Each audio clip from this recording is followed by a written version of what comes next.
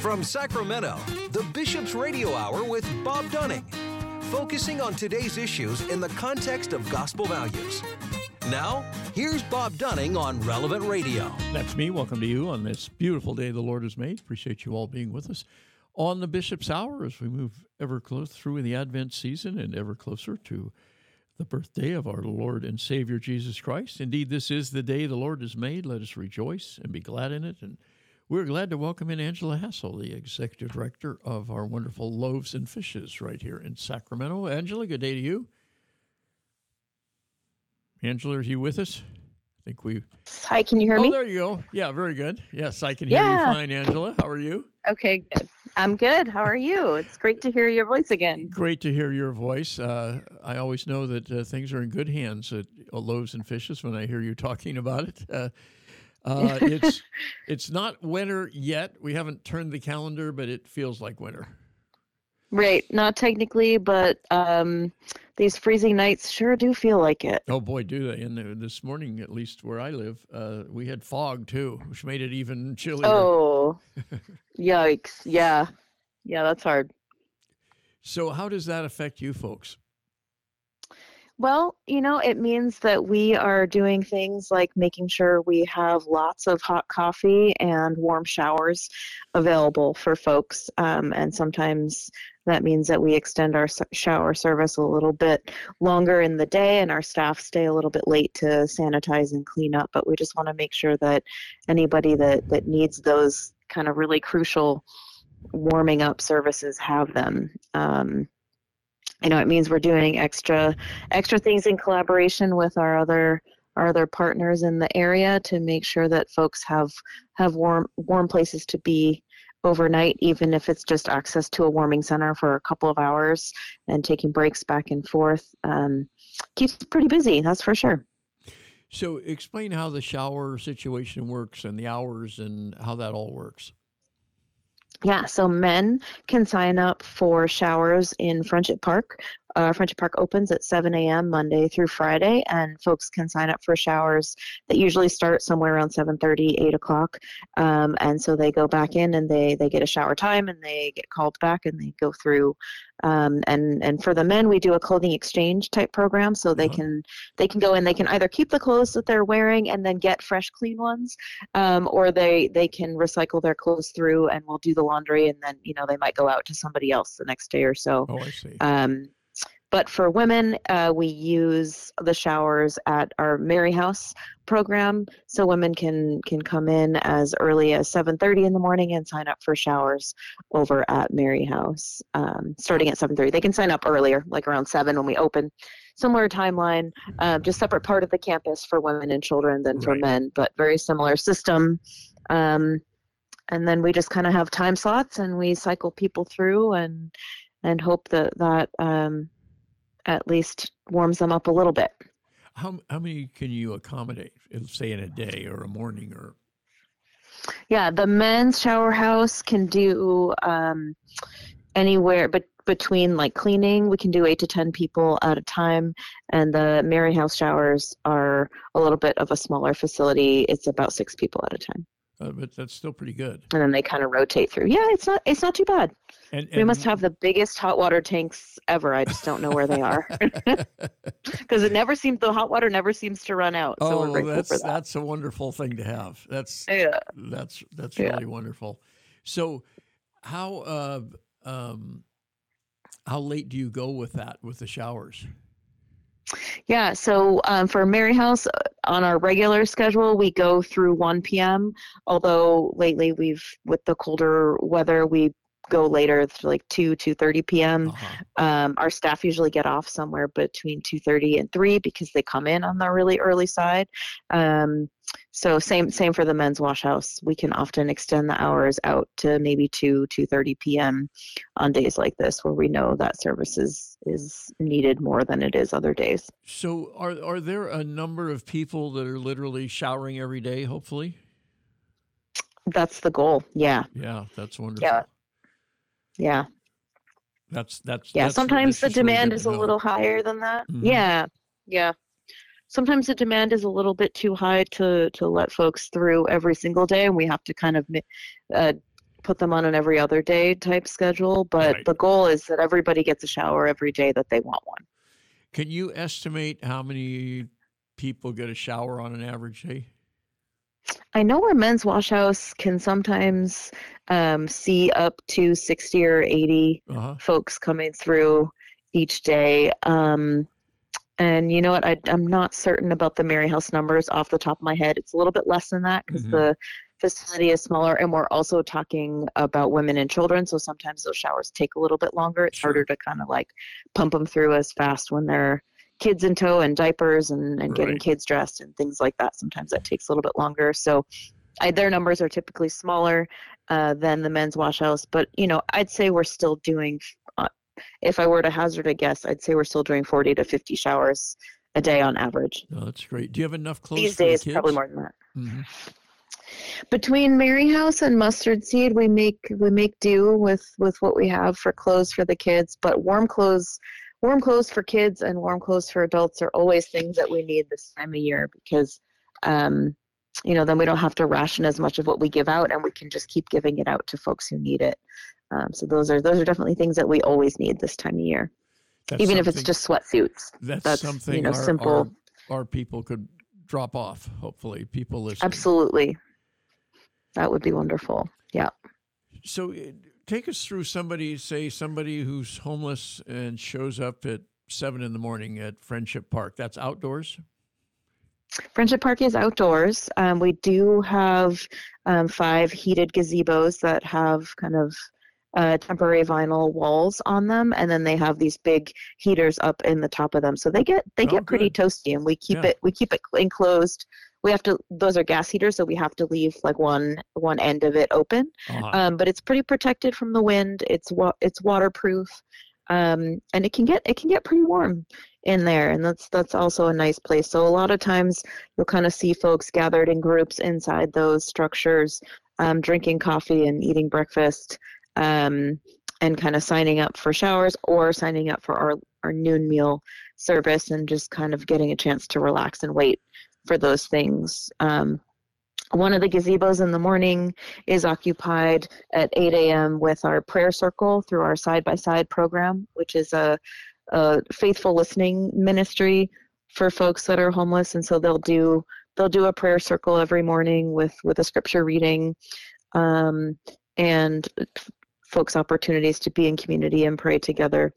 Obviously it's optional, but it is a really nice thing that we're seeing more and more people take advantage of these days. That is, you know, also just another outlet for them and a place to build community while they kind of wait for some of their other services throughout the day. Yeah, that's wonderful. So a gazebo can hold, what, 10, 15, 20 people, something like that? Or 20 would be a little bit tight, but it could work.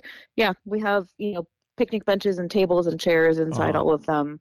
So there's plenty of space to sit and plenty of space for people to kind of put their bags down and rest.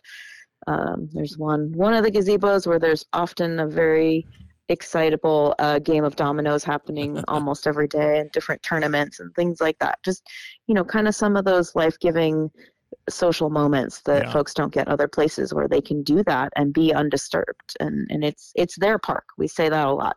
Friendship Park, Loaves and Fishes owns the land and we maintain it and all of that, but it is not, we don't think of it as ours. It is a park of the people, namely folks experiencing homelessness, but it is their space and it is their home for that day and for those hours that we're open. And so we try to respect it and provide that as such. Well, Berkeley's already claimed People's Park, so you'll have to name it something else. There you go.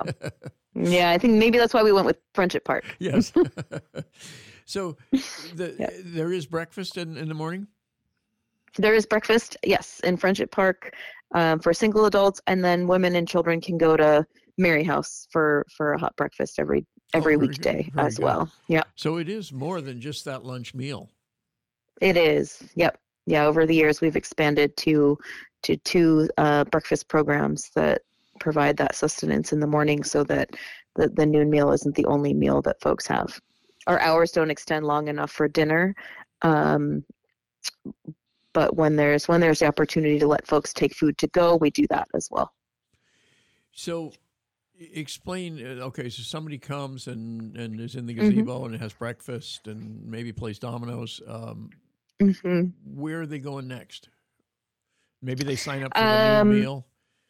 They most people that are there will sign up for the noon meal, and then we start serving that during the week at 11:30 in the morning, and so they'll line up in the back of French Park, and they'll kind of thread through the heart of our campus and through Brother Martin's courtyard and into the dining room to sit and eat their meal, and that's indoors. After that, that's indoors. Yeah.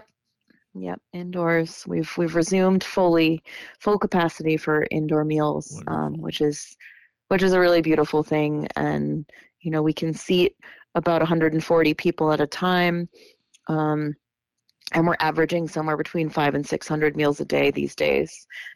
So it's quite a lot of folks coming through. But after lunch, folks might return to Friendship Park, they might leave for the day or, run their errands or do whatever else they need to do. But, in the summer, at the end of the day is when we give out, things like ice and water and stuff like that. This time of year, at the end of the day, we sometimes give out like beanies or sleeping bags or things that we warm things that we have on hand, hats, scarves, gloves, blankets, sleeping bags, that kind of thing we tend to give out at the end of the day. That way folks can kind of take it with them when they go, and it sort of eases that closing up time, because we know sometimes it's going to be a rough few hours before we open back up again the next morning for some of the folks. At what time of day are you sort of closing up and you will not have anybody there? We clean out, or we kind of have last call in Friendship Park and ask folks to start leaving around 2:15, 2:30, so that our staff can clean and go home by 2:45, 3, depending on their schedule. Okay. Yeah. And the staff's getting so 7 a.m. to about 2:45. Yeah, and the staff's getting there prior to 7, right? Yes, they get in at 6:30, 6:45. That's a long day. Yeah, it's a good day. Yeah. Yeah, early hours. Some folks are coming in as early as 5:30 or 6 in our dining room to start prepping the meal and getting the kitchen ready for our volunteers that come in a little bit later. So, and there's no residential at Mary House either? No. Is it hard to see the kids go off in the afternoon? It can be, yeah. Yeah, it can be heart-wrenching sometimes, just knowing that sometimes they don't know where they're going to stay for the night or whether or not they're going to get dinner. So we do a lot of positive talk around, we'll see you tomorrow. We'll be here in the morning and you'll be welcome to come back then. And most of the time people do, most of the time we do see them the next day and just kind of keep doing it one day at a time until their situation changes and improves and they move on to something more stable, and then it's a rejoiceful, where we get to say we'll see you later, but probably not tomorrow kind of a thing. So we are kind of always laying in wait for that rejoiceful moment of knowing that they're moving into something better than where they are right now. What is available at Mary House? Mary House has the women's showers, the breakfast program for women and children. They have several intake workers who do kind of like the resource counseling for single women and also for families to navigate kind of the coordinated entry system, the 211 system for shelters and other services. So they can, it can be a very convoluted, complicated system, and so we try to do our best to sit with folks and help them navigate that when they need it. Mary House also, are we talking about? The coordinated entry system and 211 is the hotline connected to the entire shelter system for the city and county of Sacramento. Right. Every shelter at this point, and transitional housing opportunity, it takes those referrals through that intake system. So one phone number for folks to call to access those things or check where they are on the wait list or whatever that the next need may be. So will many or most people at Mary House be trying to get housing for that night? Most of them, yeah. And will they Yeah, actually get it? most of them. Not lately. That's kind of part of the frustrating part is that, when folks are, and folks are in various states of being ready for the next step of housing.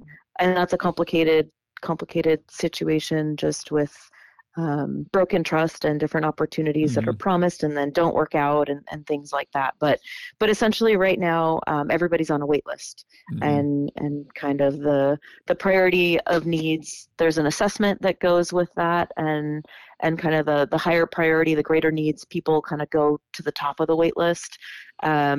So it's a very nuanced system where depending on kind of how you answer different questions and how much information you're willing to give about different very vulnerable situations in your life could affect where you end up on the wait list, and then it's just the waiting game from there.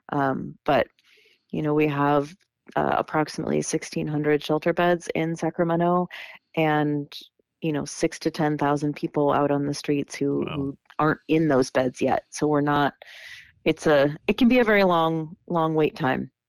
And the affordable housing numbers are even more dismal. There's somewhere around 60,000 people who should and would qualify for affordable housing, but we don't have the units yet. So we have a lot of building to do in Sacramento to get to that point. So we're really working with folks on a day-to-day basis and providing for their survival, because we know those things are promised and are hopefully coming at some point, but it's not going to help people today. So that's where we come in to try to support some of those things in the meantime. So who's on the other people around and going? Who's on the other end of the line at 211? They have a team of intake workers and they work for the city or the call county, center folks.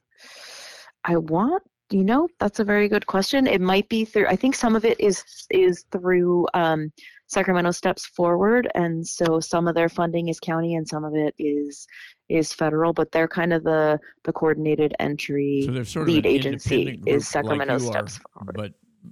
But taking maybe federal or state or local money to. Yeah, Sacramento Steps Forward in Sacramento is kind of the lead agency for a lot of the government contracts for things, including coordinated entry, and the continuum of care is another name for that system, that entry point system. And so I'm not exactly certain if the folks that answer the phone on 211 are employed by Sacramento Steps Forward or by 211 itself, or kind of how that path happens. But that's kind of that's the system that we have right now. And where are those 1,600 beds? Spread throughout Sacramento County. So some are in downtown Sacramento, some are in other outskirts of the county. Some of them are in the south area. Some are in north area. They're kind of spread out for that. A lot of them are in kind of downtown area, near Loaves and Fishes, the Richards Boulevard area. Salvation Army, First Step Communities have and Hope Cooperative have probably the bulk of the beds in Sacramento, but they are spread out throughout the city. And are those available year-round, or is it just winter shelters?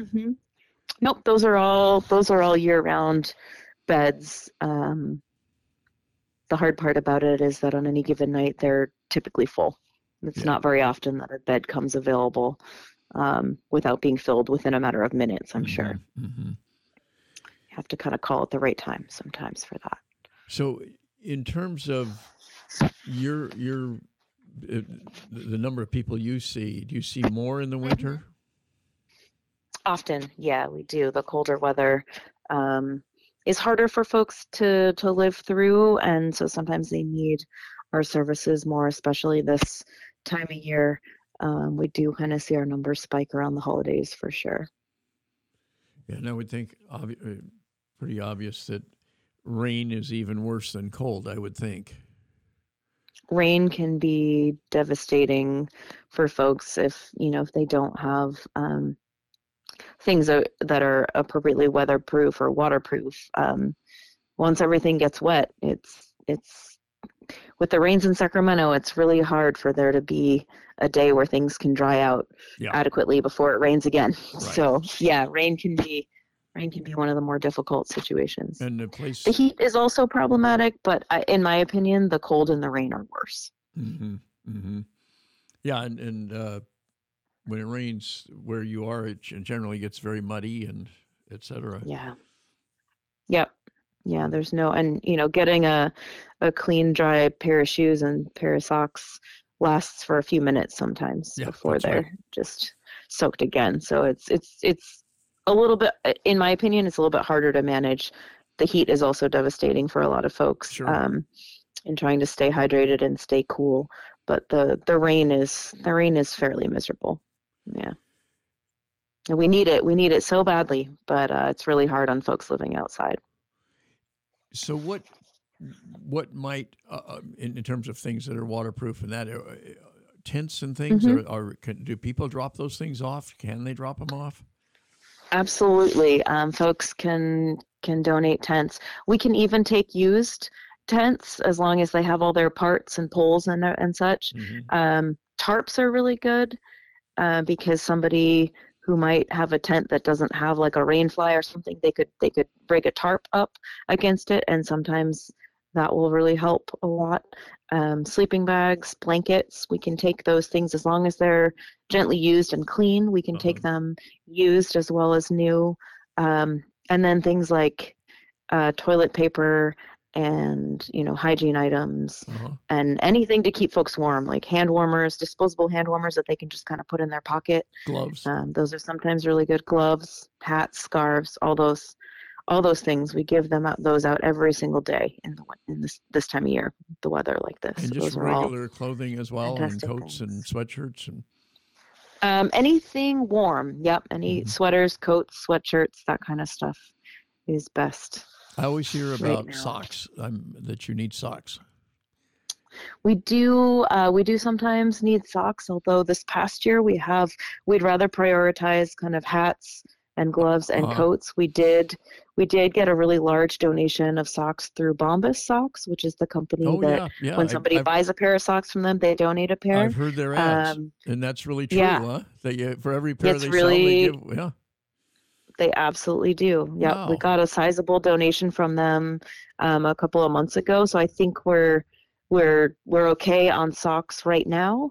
And I'd rather prioritize, kind of some of those other things. But that's not a forever thing. That's just kind of a this year. That's where we are right now. So I'd rather have folks prioritize some of those other higher need items, and we could pass the socks along to other organizations that need them just as much as we do, because they're all out there in need right now too. Yeah, I've heard those ads, and sometimes you kind of roll your eyes and say, well, that's a pretty big commitment. Well, I'm really glad to hear they're keeping it. That's good stuff. No, it was fantastic to see. We received 100,000 pairs of socks a couple months ago, so it was that was phenomenal to see. Just when you say just a couple months ago.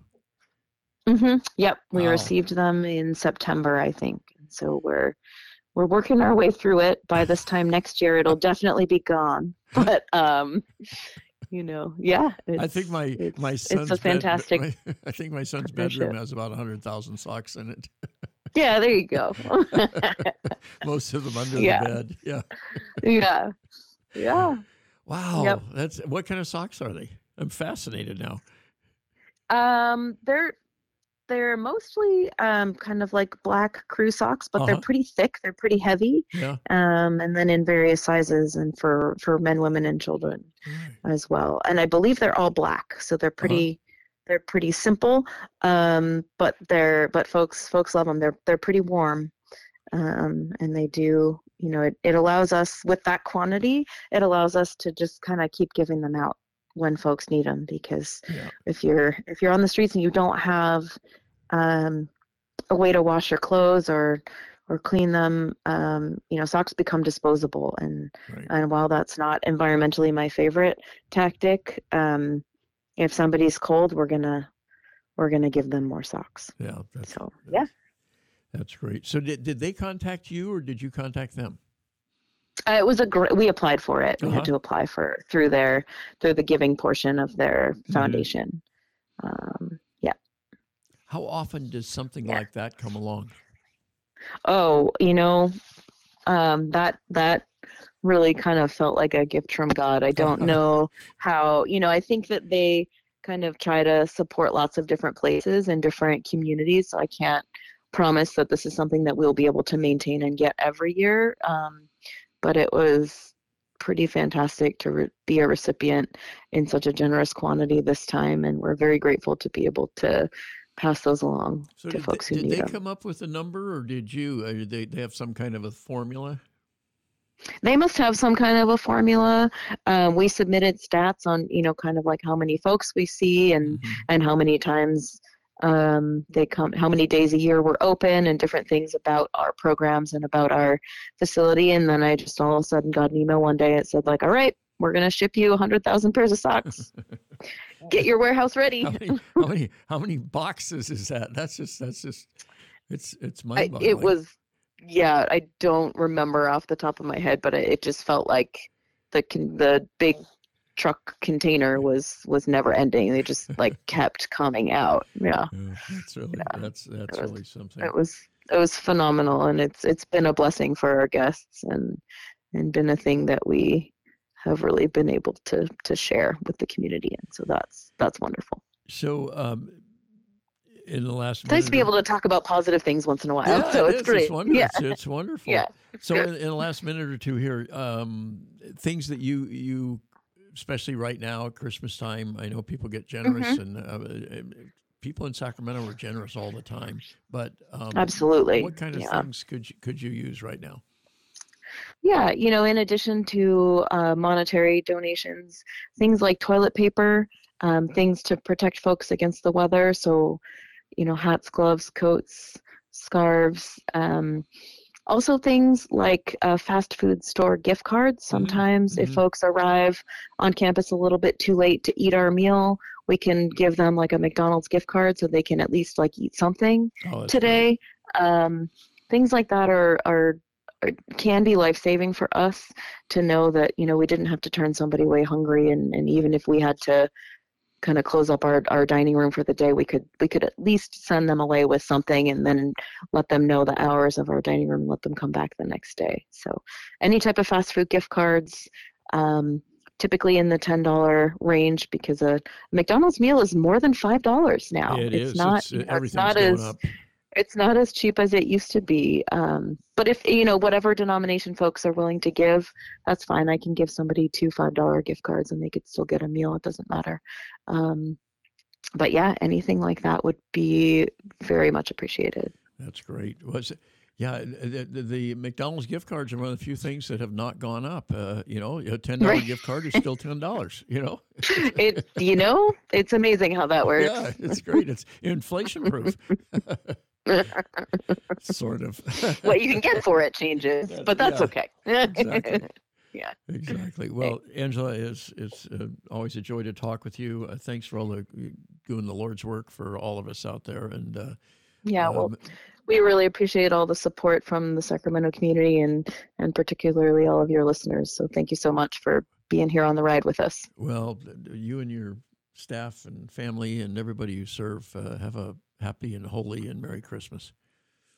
Thank you. You as well. Thanks, Angela. God bless. That's Angela Hassell, who's the executive director of Loaves and Fishes here in Sacramento. And all kinds of things that they can use. So just think about it and think about what somebody who's going to be outdoors, who's homeless, might need. And what a great idea, gift cards from a place where somebody can instantly get food. That's probably one of the best things you can give. We'll take a quick break. Back with more on the Bishop's Hour right after this. This portion of the Bishop's Hour is brought to you by a grant from the St. Vincent de Paul Society. Drop by and shop at their thrift store, a beautiful, beautiful thrift store at 2275 Watt Avenue. Open Mondays through Saturdays from 10 to 8 and Sundays from 11 to 6. They also accept donations at the store, donations of furniture, appliances, clothing, books, everyday household items. Your donations help to fund the many projects of the St. Vincent de Paul Society throughout the Diocese of Sacramento. Do such wonderful, wonderful work, and the thrift store is one of the ways they raise the funds to help people throughout the diocese, and also many of their clients are able to access the thrift store for items that they need. You can give them a call. They will come pick it up as well, but you can give them a call. They're at 916-972-1212. And remember, again, the thrift store is open 7 days a week at 2275 Watt Avenue right here in Sacramento. Well, Bishop Soto refers to Christ the King Retreat Center as the jewel of the diocese, and indeed it is. What a beautiful oasis it is. It's located in Citrus Heights, right in the hustle and bustle of the city, and you feel like you're getting away from it all when you turn off the main road and just come into Christ the King Passionist Retreat Center. Christ the King has served Northern California and the Diocese of Sacramento for over 60 years through parish weekend retreats, individual spiritual direction, and a variety of other programs. For information on all the programs that they offer, including residential programs, give them a call. They're at 916-725-4720, or you can visit them at 6520 Van Maren Lane in Citrus Heights. And we certainly thank the St. Vincent de Paul Society and Christ the King Passionist Retreat Center for their fine and long-standing support of the Bishop's Hour. We'd like to thank all the wonderful people and organizations, businesses in town and throughout the Diocese of Sacramento who have provided underwriting for the Bishop's Hour, some in the last few years, some have been with us for a very long time. If you would like to be an underwriter for the Bishop's Radio Hour, it's a wonderful opportunity to support this mission and also to support the diocese, and also to get some recognition for your organization or for your business. The easiest way to do this is to give us a shout, send us an email, radio@scd.org, and we can give you all the details about helping to underwrite the Bishop's Radio Hour. Again, that's radio@scd.org.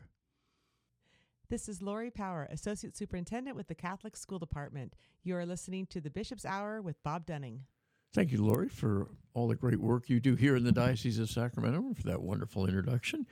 We're pleased to go to the great St. Rose School in the great city of Roseville, and we're talking with Principal Michael Garcia. Michael, good day to you.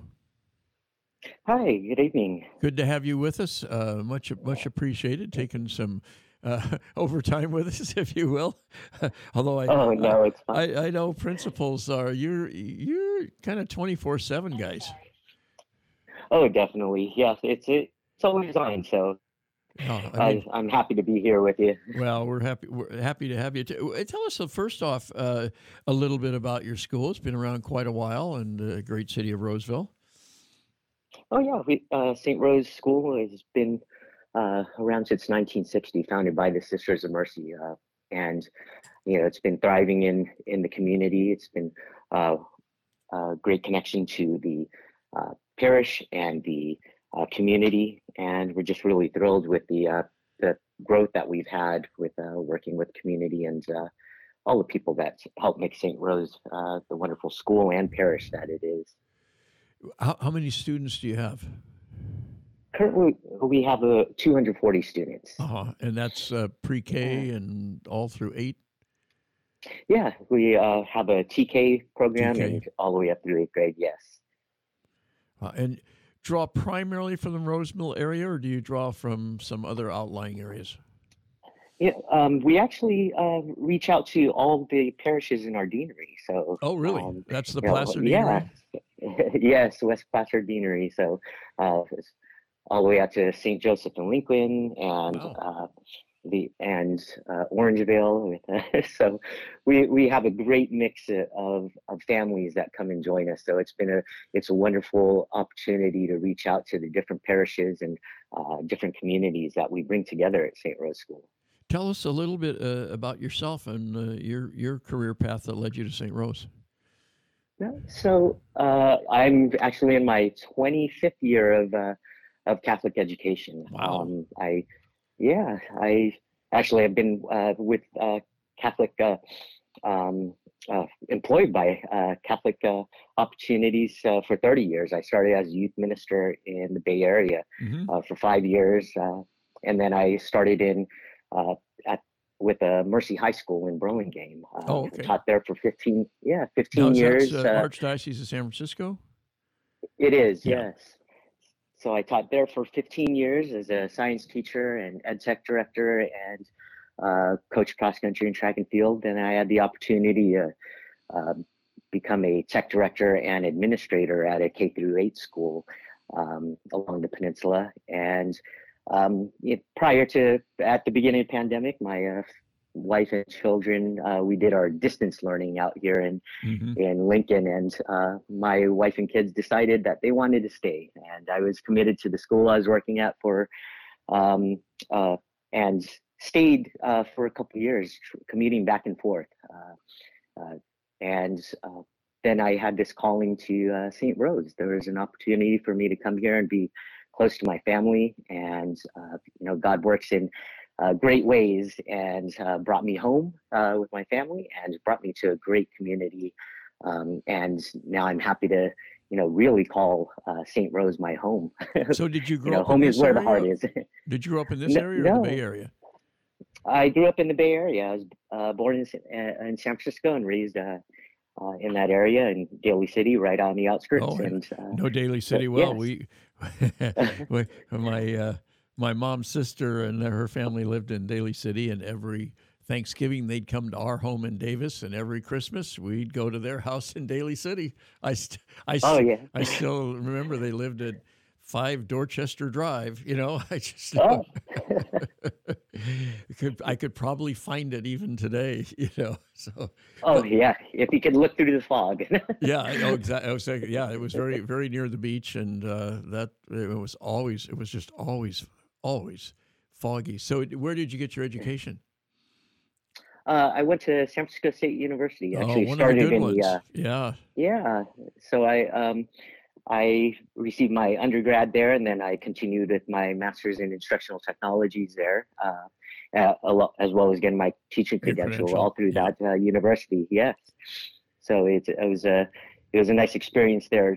I had the opportunity to graduate with my wife. We both entered the master's program, in instructional technologies, and she started before me.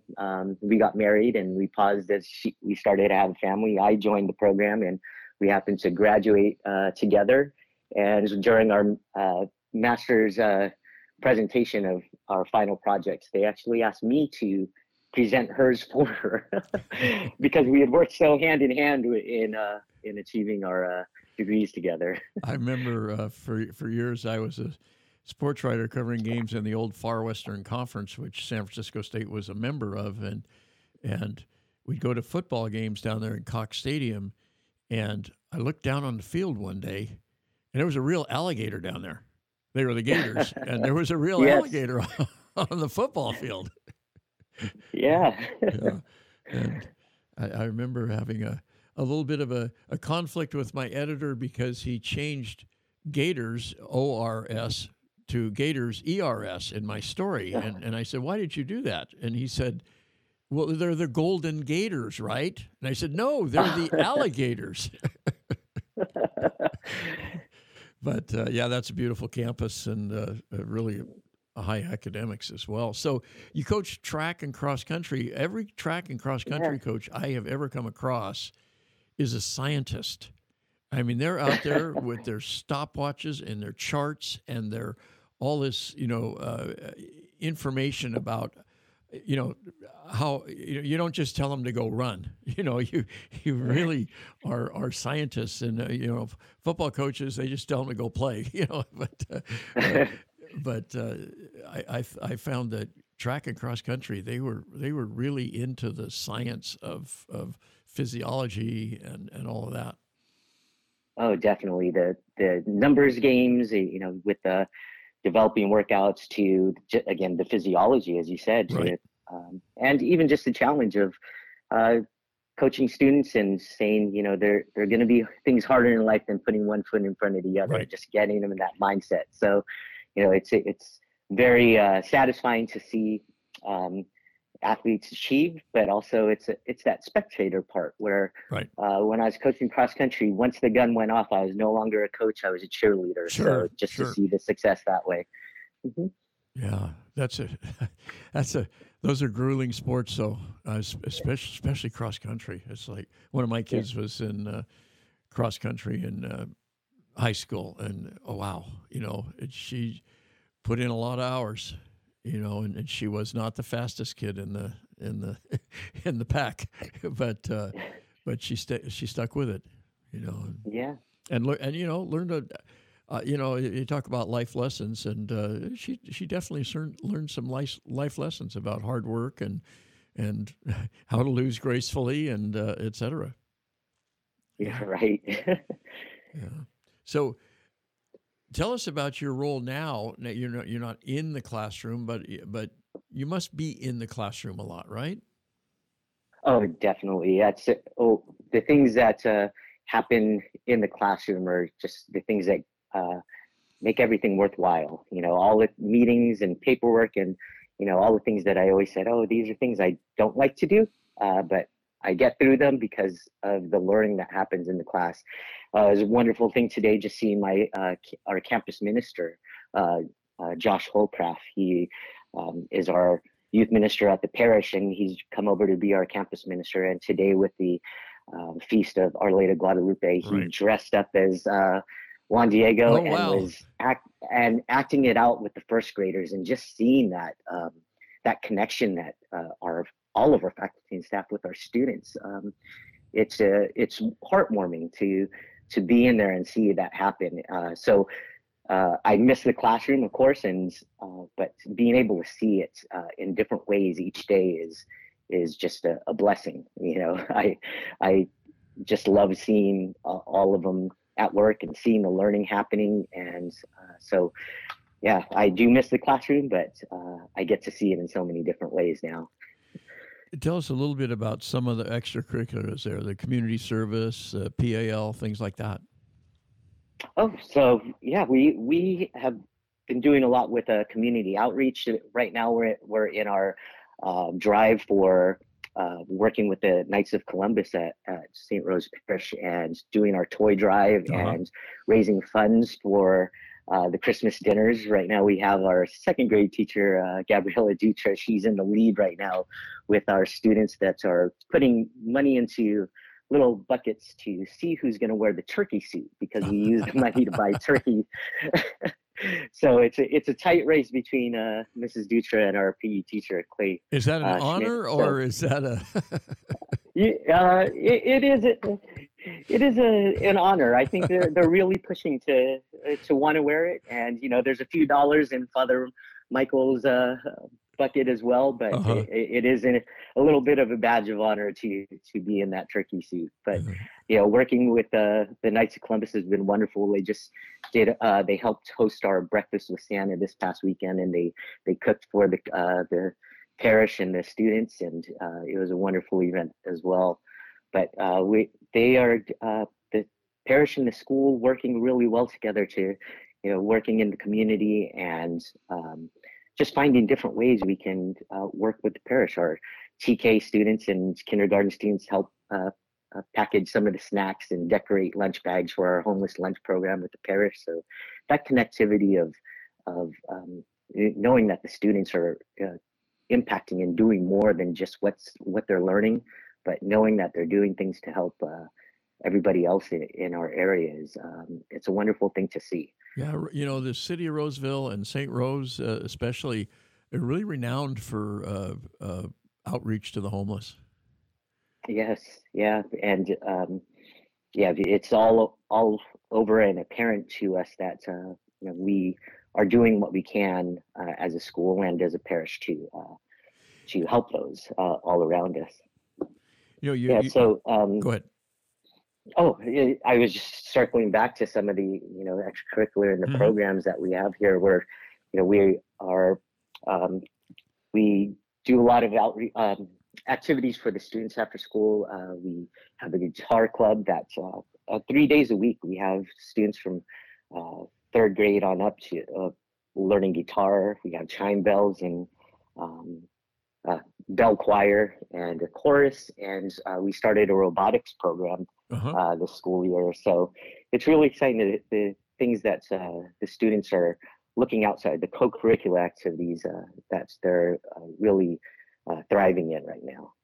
Robotics has just gone crazy in elementary and high schools now. Just unbelievable. Yeah. Oh, it's just the mindset that these students have, the way they can approach a set of problems and look at it from a different point of view. Our third through fifth grade, we started implementing coding classes for them. And they just, they are, it's one of the highlights of their week when they get to have their coding class. And then the opportunity to do the robotics. And so we're looking to continue to expand that as the opportunity comes up in the future. Is robotics always going to be an extracurricular? Will it ever be, part of the academic offering? That's my hope. I, coming from a science background and then working in technology as well, I've always seen the idea of taking a science program and making it into a STEAM program, science, technology, engineering, arts, and math, and just creating a Tinker Lab and allowing students just to get a 3D printer. You don't have a part, let's build it and make it right here so we can make things happen. So I really can see that growing and thriving with this beginning of a robotics club that we're building. You mentioned Father Michael Baracuatro. Yes. A lot of coordination with St. Rose the parish and St. Rose the school in terms of the presence of Father Michael on campus. Oh yeah, it's so key to have him present with the students and seeing them. Once a week he comes onto campus to meet with me, and then we'll occasionally have a walking meeting when the weather's nice, and we'll go out and the students see him, giving him a high five or bumping knuckles and or giving a hug. They just really take to him, his presence at when we have our weekly mass, and the words that he shares with them is so key to what our mission is, to bring the Catholic faith to life. That's so key in how he is instrumental, whether it's either direct working with me or with the students, or being present to play with them. Every year we have a faculty and staff basketball game, and he joins us in that. And that's showing that human side of who a pastor is to us. I truly appreciate the working relationship we have, but even beyond that, the friendship and bonds that Father Michael and I have is really key to sharing our vision of where we see the parish and the school growing from here. But his ever presence, whether it's, as I said, directly him being there, or the support that he offers us with the things we want to grow into, the working with our providing me the opportunity to bring our youth minister over as our campus minister, that connectivity, showing that we are truly one entity as we work towards our goals. What percentage of your student body would be parishioners at St. Rose specifically? At St. Rose, I'd say we're probably about 40. My best guess right now, the last time I looked at the numbers, is it's probably about 35 to 40% of us are at St. Rose's parishioners. Again, we have a strong, a good number of families that are part of St. Clair's in Roseville as well. Right. And yeah. Yeah, St. Clair's does not have school, right? Right. Yeah, so but as part of we've always been a part of their community. At the end of Catholic Schools Week, we get to go to have our student body president speak at one of their masses. So we kick off our Catholic Schools Week in January with events at like open house at St. Rose, and then we end at St. Clair's because of the great number of families that are part of us as well. Do you have a strong PAL program as well? Yes, we are involved in basketball and Little Dribblers this season, so it's been exciting to see some of the teams practicing right now. And we are, again, in the fall, we had our flag football and girls volleyball team and a cross country team, of course, and again, heavily involved in basketball right now, and going to host a couple of nights for our JV. We'll have some host nights with host days on the Saturdays for Little Dribblers as well. And then definitely in the spring, we're involved with the track and field and golf. So it's these sports are continuing to grow as we look for more students to partake in these opportunities. Very good. Well, it is just such a joy to talk with you and to hear of all the great things happening at St. Rose School. And I wish you and everybody there, you and your family and everybody you work with and all your students and all the parishioners there and Father Michael as well, happy and holy and Merry Christmas. Oh, Merry Christmas to you as well. Thank you so much for having me. Thanks very much, Michael. Take care. That's wow. Well, it's just great to have people like that on. Michael Garcia, the principal of St. Rose in Roseville. Bishop Soto, this week you've probably seen it in the news, or maybe you heard it in your parish, but he has penned a letter to the faithful about the upcoming bankruptcy movement that the diocese is undertaking. This is the letter which Bishop Soto penned. It's available on the diocesan website, and you've probably maybe you've seen it in your parish bulletin or someplace else. Dear friends in Christ, after careful consideration and consultation, I have made the decision to file a Chapter 11 petition on behalf of the Diocese of Sacramento with the United States Bankruptcy Court in 2024. I expect to do so in March. It is now clear to me that the only respectful, transparent, and fair way to address the substantial number of claims by those who have been abused by clergy and other members of the Church is to seek a court-supervised reorganization. This process will also allow me to sustain the sanctifying teaching and charitable work of the Catholic community in Northern California. Without such a reorganization process, it is likely that not all of the abuse victim survivors would receive a fair consideration of their claim. The funds available to settle claims could be depleted by the first few cases addressed, leaving those that follow with little or no compensation. Last spring, I presented the very serious financial situation for the Diocese of Sacramento as I responded to more than 250 lawsuits alleging sexual abuse by clergy or other church staff. I had promised to update you when I had reached a decision regarding the path forward. I remain steadfast in my belief that I must continue to atone for the horrible sin of clergy sexual abuse, the sickening evil that was perpetrated upon innocent children, and the failure of church leadership to address it appropriately has caused unfathomable pain that endures. It is these sins that brought us to this place. Pray for the healing of victim survivors. The pain inflicted on them lasts a lifetime, and so our atonement must be a lifetime commitment. This is Bishop Soto's letter to the faithful. The reorganization process would allow the work of the diocese to continue. My co-workers and I will continue to support parishes, schools, and charitable organizations serving families and communities in need. Importantly, parishes and schools would continue their operations uninterrupted. It is only the administrative office of the bishop that will be seeking bankruptcy protection. Bankruptcy is a costly and lengthy process, but it also provides supervision and transparency for all the parties involved, so that a fair resolution is offered to the victim survivors of abuse.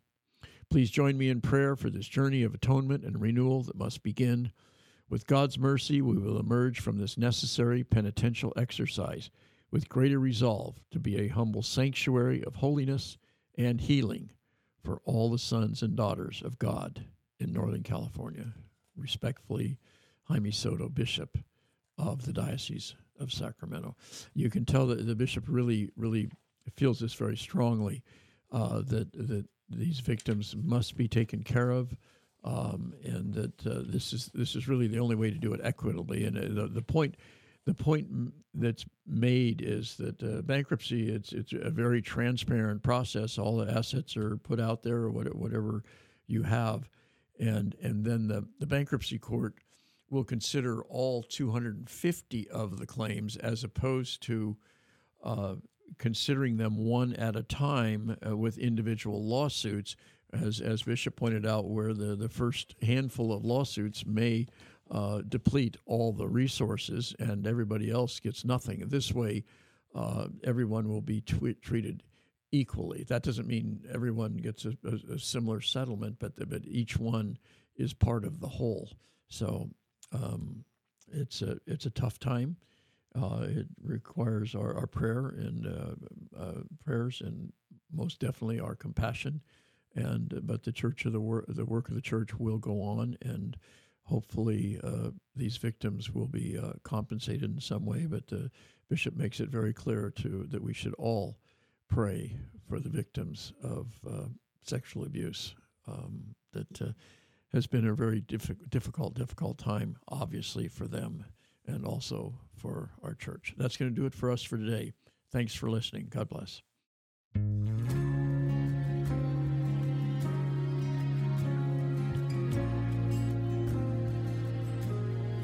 I feel burning deep inside of me. I feel your spirit is moving around me. I hear your voice, you're calling me closer.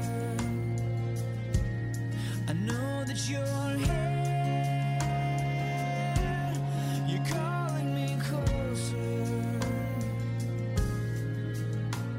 and I will love you with all of my heart. Jesus, I love you with all of my mind. Jesus, I love you with all of my soul. Jesus, I love you with all that I am.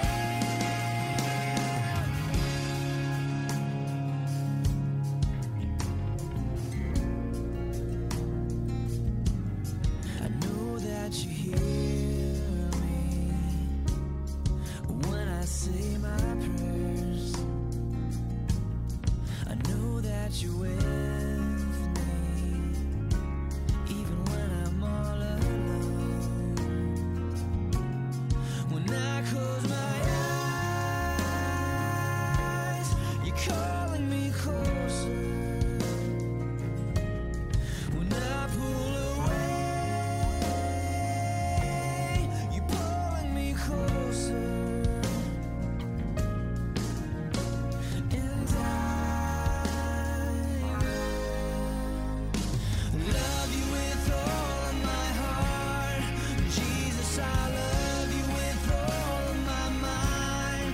Jesus, I love you with all of my soul. Jesus, I love you with all that I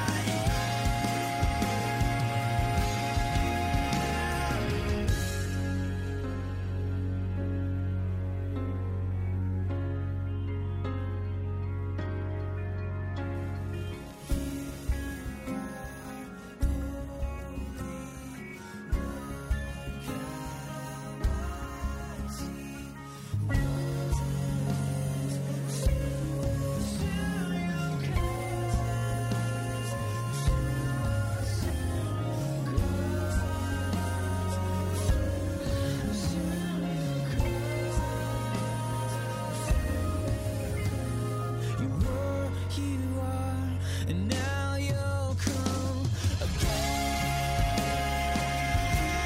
You're coming again. It's just like you said. You're coming again. And I Love